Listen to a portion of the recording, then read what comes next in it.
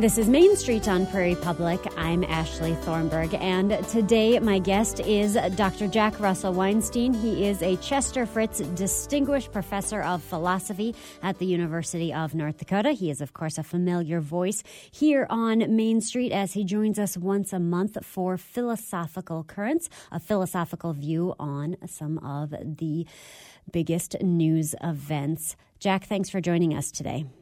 I am happy to be here. So spring or summer or whatever the season is has sprung, and it is lovely out, and I couldn't be happier because it's only taken 17 months to get here at this point? Yeah, at this point. We are having you on today, Jack, to talk about what's going on in the Supreme Court. There has been a lot of discussion lately in talking about Roe v. Wade, and is it possible to overturn this? But in our discussion before we started recording, it's not so much about Roe v. Wade itself, but the fact that that is a very polarizing topic, and it comes down to this idea of beliefs and morals and reason and emotion and the things that we hold dear. And why do we spend so much time trying to argue and change somebody else's mind? So, Jack, I think we need to start right there. What is the mind?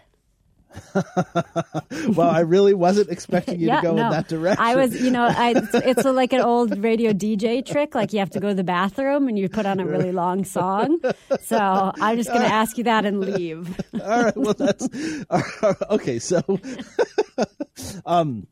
we want to distinguish between brain and mind. Mm-hmm. Brain is the stuff. It's the meat. It's the chemicals. It's the electrical stimuli. It's the body.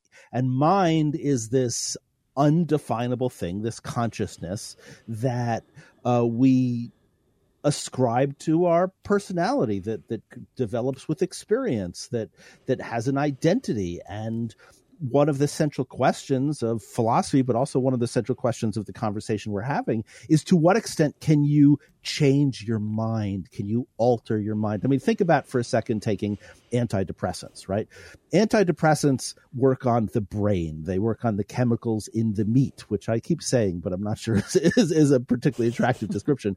And so the doctors said, the neurologists say that there's something out of whack and we take this pill and then it hopefully is in some sort of harmony. But that doesn't work with the mind. If you're sad, it takes a lot of different things to stop you from being sad. And sometimes you're supposed to be sad. If you're scared, if you're excited, one of the things that is very common to say now is that a feeling of being scared and being excited are basically the same. And so if you define being scared as being excited, you can sort of change your outlook. But that's so abstract. That's so amorphous. And so once we start putting it in the realm of mind, the ability to change it, the ability to affect it becomes much more ambiguous and much more harder to get your hands on. So when we're talking about this idea of can you change someone's mind, and more accurately, should you, do we really mean to say mind or do we mean to say belief system? It really depends what you're talking about, because we do want to change someone's mind, and that we often want to change someone's perspective. We want to change the way that people look at the world holistically. That's one of the reasons why it's so hard to change people's attitudes, is you're not just changing a fact. You're not changing. Philosophers like to talk about proposition. A proposition is a statement that can be true or false, right? And so the idea is, the book is red, the cat is furry, is different than ouch, right? Because ouch isn't true or false. It's something else. And so when we talk about changing people's beliefs or changing people's attitudes about facts, we're usually talking about propositions. But when you say you think this is false, but this is true, nothing stands alone. Nothing is just an item unconnected to everything else. And so if you want to change someone's mind about whether something is true or false, often you have to change 5 things, 10 things, 20 things, because one of the ways we think about truth is that it's coherent. It's a whole system. And when someone tells us something that's not true or something that is true, we ask, does it fit into what we already believe? And so it becomes really complicated really quickly. Well, and there are so many studies that have shown confirmation bias. We listen to arguments that support what we already want to believe. Absolutely. And I want to get to that in a second because the role of reason and perfect reason is really important. But I want to start with something very familiar to all of us, but that isn't, to say, as controversial as abortion, right? Which is, have you ever tried to convince someone that they're not fat? Have you ever found someone who was convinced? I mean, I'll be honest, right? You know me, you've known me for a long time. The last few years, as I've told the listeners, I've been doing triathlons. I have a coach. I'm very concerned about my physical weight. And the other day I got on the scale and I was 230 pounds and I'm freaking out. I mean, I'm 6'2", but I'm not fat in any way, but I see this number, 200. It's the heaviest I've ever been. And what do we call it? We call it lose weight, right? So I am having these mental gymnastics in my head to tell myself, no, muscle weighs twice as much as fat, and this, that, and the other thing, and you're tall and all this, but 230 pounds. And so then you have, right, the experience of someone putting on an outfit, or someone convincing they're fat, or someone with, a more serious body dysmorphia who has anorexia or bulimia. Just that very, very simple thing is unbelievably complicated to get someone to change their attitude. Now switch that sort of, I'll call it trivial, even though it's not in many instances, that trivial example, and then switch it with when life begins, or what rights someone has, or what the role of religion should be in political life. And it increases exponentially. And it seems like all rationality just kind of goes out the window. Well, and maybe even that just continues on with what you said. It's just a matter of how you feel, no matter how much you try to say, okay, yeah, this isn't fat, this is muscle. But when it comes down to something that is how you feel, it calls into these questions of like, can a person even be 100% rational and not have an emotional reaction to something? It's a super great and super important question, because it goes back to the very beginnings of what we would call the Western tradition, that is not an alternative worldview, but a supplemental worldview to the Abrahamic traditions, to the religious traditions that permeate. And it goes back to Plato and the idea that there are three different parts of the soul. Plato says, when he says soul, he means character, but there are three different parts of us. There's the will, which is our stubbornness and our ability to do something. There's emotion, which is our passions and our desires. And then there's reason, which is logic. And Plato thought that our decisions should be governed by reason. And that is a normative claim. And what I mean by that is that's a should, that's an ought, that's a better. And so Plato argued that decisions made by reason are better than decisions made by emotion. And that has passed on through the generations to this idea that when we make a decision, when we change our mind, it has to be reasonable. It has to be rational. It has to come out of this logic. And we have a word for people who change their mind other ways, and that's brainwashing, right? What's the difference between changing someone's mind and brainwashing someone? Is using emotion, using pressure, using habit. And so we have this ideal vision of what a human being should be when they're making decisions. That is purely rational, purely logic-based, purely evidence-based, but there is a throwback to that, and historically that's the Mr. Spocks in Star Trek and the Datas and the robots, that there is something human about emotions. Mm-hmm. And so one of the things that we're struggling with as a culture when we're having debates about things like Roe v. Wade or whether we're fat is how to balance our emotional needs with our reason and with our logic. What takes precedence when? Well, in thinking about this idea of only a logical approach is the right approach to making a decision, what about when we tell someone to go with their gut, or we talk about the gut feeling? And that honestly does get a lot of praise at times. We do allow people to have those gut feelings and to trust them. That's not logical. I'm super glad you asked that question too, because basically I'm giving you an entire lecture on the history of ideas in about 4 minutes. I talked about the Platonic tradition being one based on reason. Well, in particular, the Christian tradition is one based on intuition, based on gut. Essential into this Christian history is this idea that if you look deep enough in yourself, you will find the right answer. If you look hard at yourself and the world around you, the divine, right, morality, God will speak through you. Now, the problem with that is analogous to the problem with reason, right? The problem with reason was we're human beings, emotion plays an important part. But the problem with the gut and the instinct is that often the things that feel the most right to us are also the things that are the most familiar. So if you asked a slaveholder in 1820, do the descendants of Africans deserve to be slaves? And they look deep in their heart, they're going to say yes, right? And so that's what reason is supposed to counter. That goes back to that confirmation bias thing you mentioned earlier.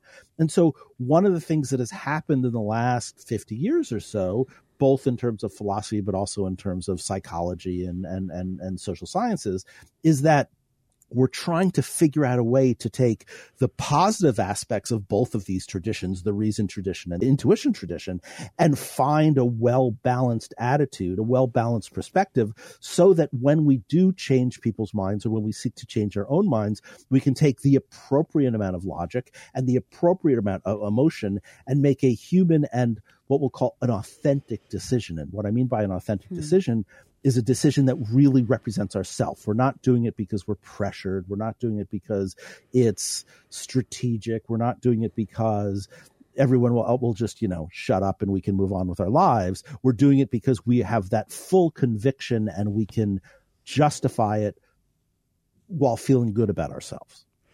We're visiting today with philosopher Dr. Jack Russell Weinstein. He joins us once a month for Philosophical Currents, and today we are looking at this idea of changing someone's mind. And I guess we should get to that central question we talked about in the very beginning, which is, should you try to change someone's mind? Is that ethical?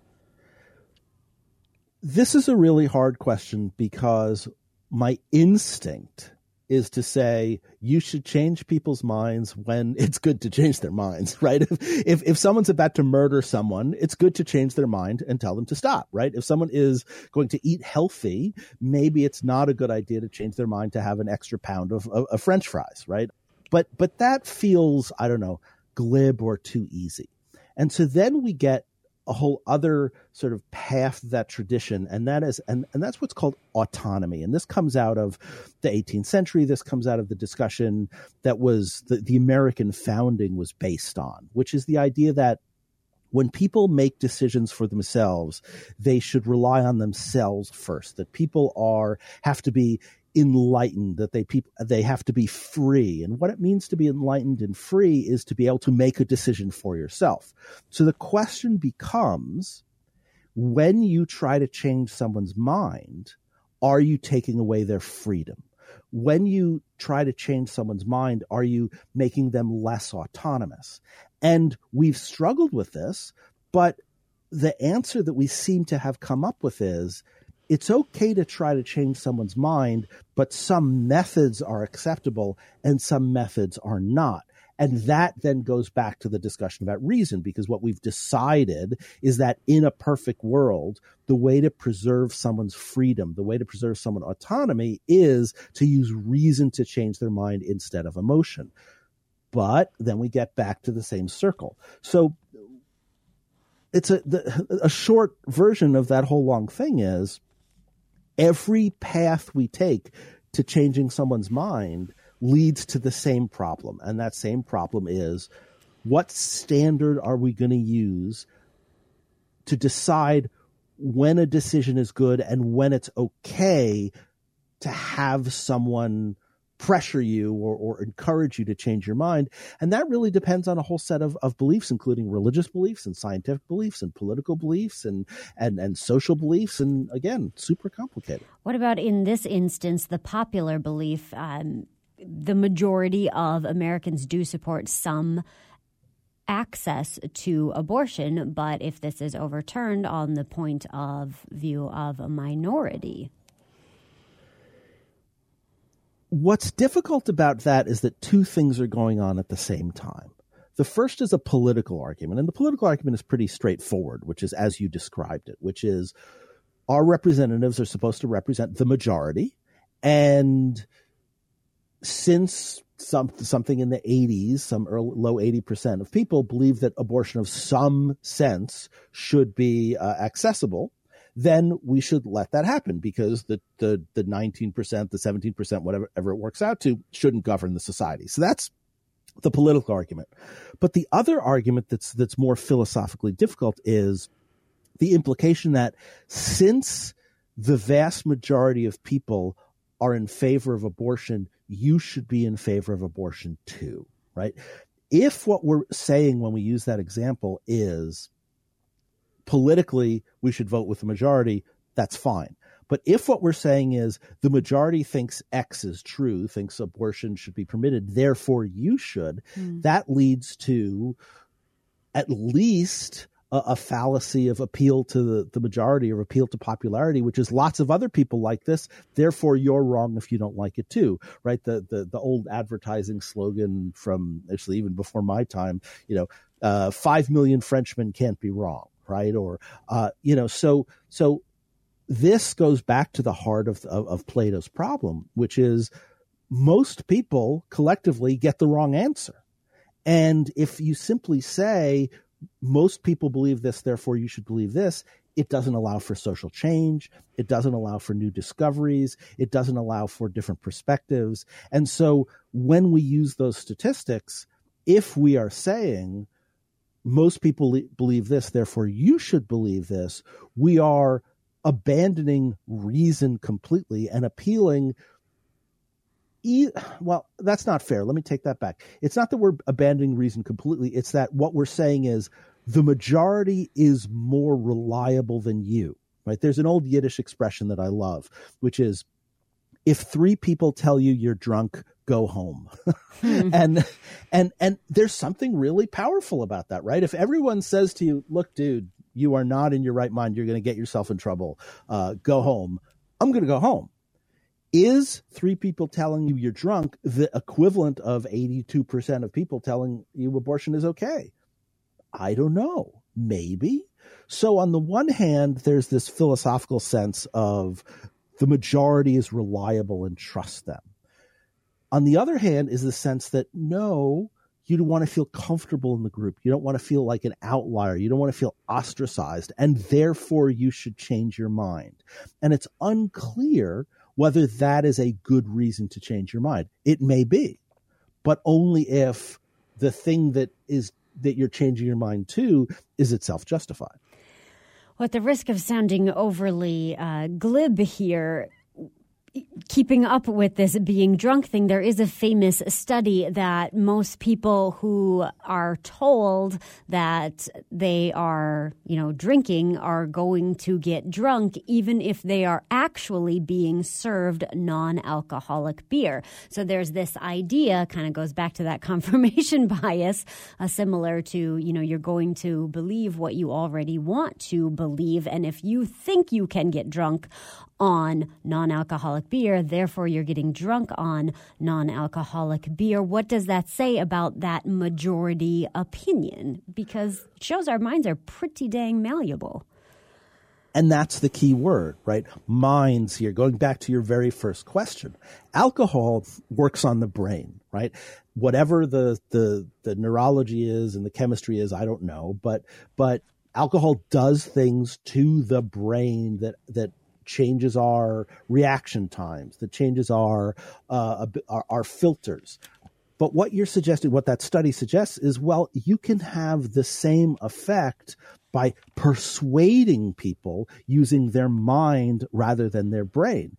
And if that's the case, well, one could ask, how do we harness that fake drunk, because it's a lot cheaper than the actual drunk, and I wonder, I would be curious about the follow-up study, if there was one, as to how quickly those people sober up, right? Because the problem with the brain drunk is that you want to get and drive your car and you're super drunk and you can't. But if you're mind drunk and you get the car and someone says, you can't drive, you're drunk, you can go, I decide I'm not drunk anymore. And then you're sober up, right? And then someone can come along and say, okay, but then mind drunk isn't really drunk.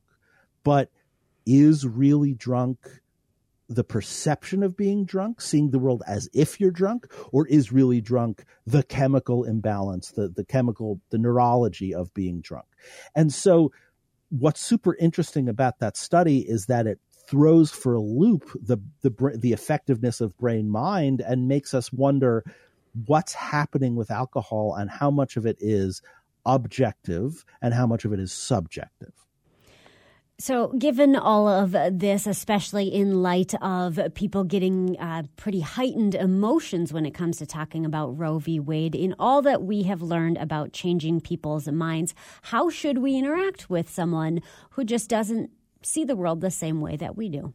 I think the key, and these days this feels a little trite, but I really mean it. I think the key is to listen first, talk second. And what I mean by that is, you can always learn from people, including just learning their perspective, to disagree with it. And the idea of a democracy, which is, if we weren't in a democracy, none of this would matter.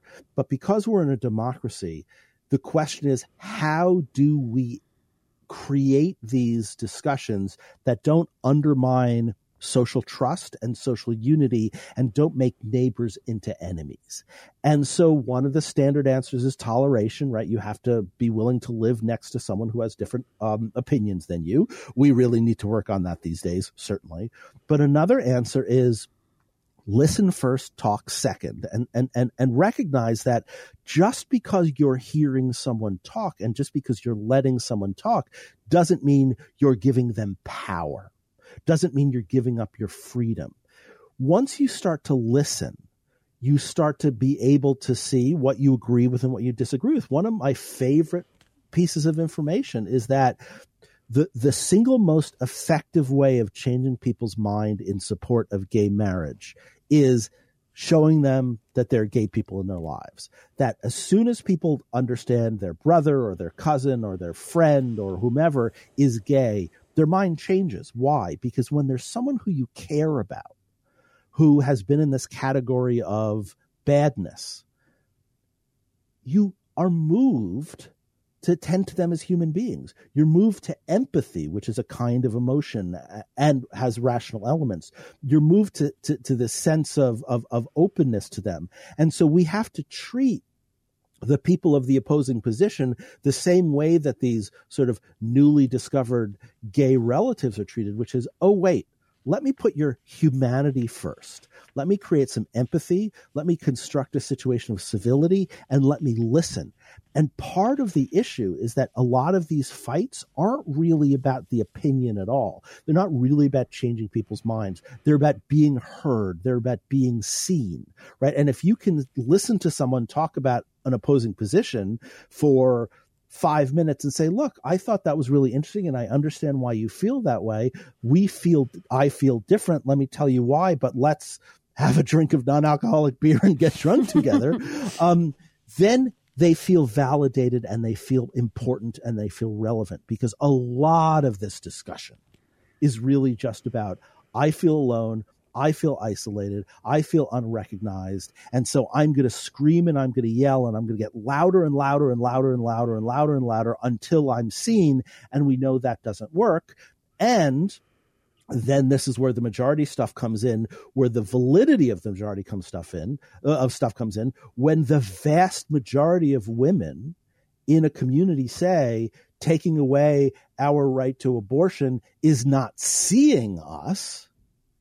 Well, now this isn't a fact-based argument. This is a political argument and a social argument, and that's worth attending to. When this huge amount of people says you're not seeing us, well, maybe we need to stop and see them better. Philosopher Dr. Jack Russell Weinstein is a Chester Fritz Distinguished Professor of Philosophy at the University of North Dakota and the host of Why? Philosophical Discussions about Everyday Life. He joins us once a month on Main Street for Philosophical Currents. Thank you, Jack. Oh, thank you.